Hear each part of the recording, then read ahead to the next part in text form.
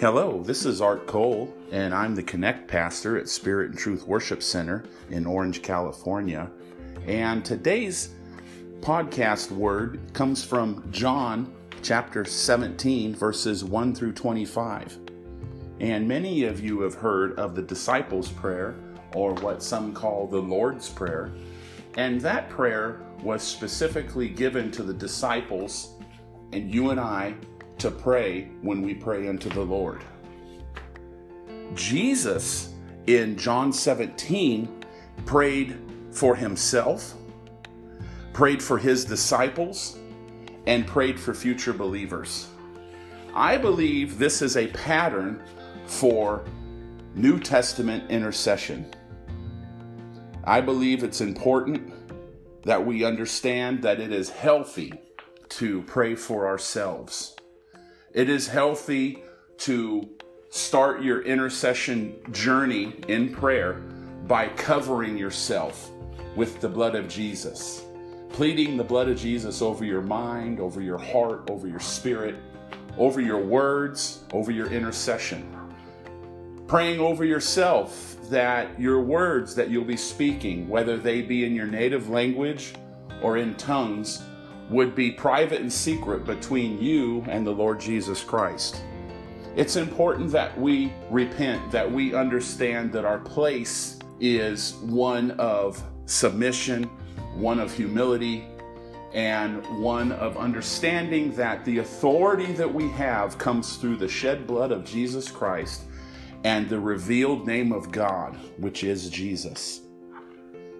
Next, after Jesus prayed for himself, he prayed for his disciples.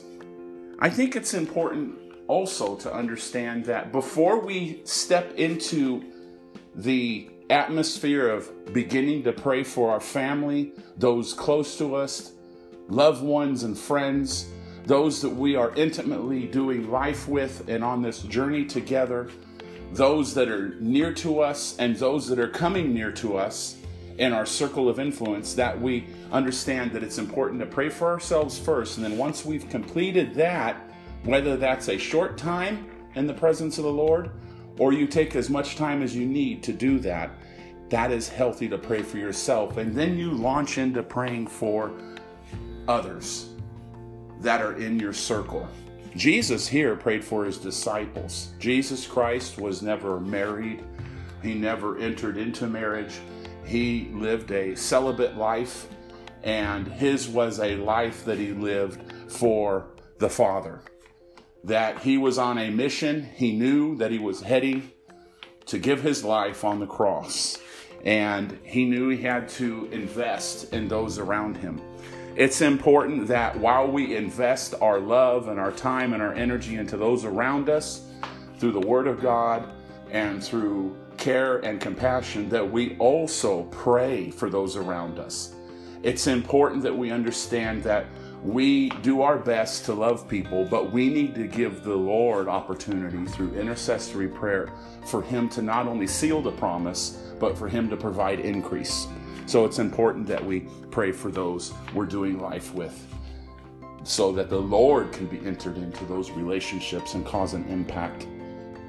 Lastly here, Jesus prayed for future believers, you and I, those that were beyond his earthly mission, those that were part of the New Testament church going into the future, beyond even the cross and his death and his resurrection. He knew there was going to be a church without end. He knew that the church would increase. It even says in Isaiah chapter 9 and 6 that there would be no end to his reign, that his government would rule forever. And that he covered in these moments here, before he went to the Garden of Gethsemane and before he was betrayed and turned over to the Roman guards and to Pilate to be scourged and beaten and then crucified. These moments before those things happened are when he prayed this successive prayer. Lastly, praying for future believers. It's important that we do not end our intercessory prayer times and those sessions without praying for the lost, without praying for the nameless and the faceless people out there. It's important that we strive also, when possible, to pray in tongues, to pray as the Holy Spirit of God would pray through you. That the will of God often comes in times when we can't put together the form, the words, or the subject matter, or even the context might be not obvious to us. But being an instrument in praying into the future, praying seeds into the atmosphere for tomorrow, speaking the name of countries, the name of leaders and people you may have never even met. But I believe those manifold blessings happen for others on the behalf of our prayers and our intercessory prayers. So it's important that we pray into the future. Remember this, whether you're a parent or not a parent, you always will have in the Spirit, as a spiritual person, whether a leader or just joining the fellowship of God for the first time, you're always going to have little feet following you. And remember that there's a testimony behind you. Good or bad, you always leave an afterwards.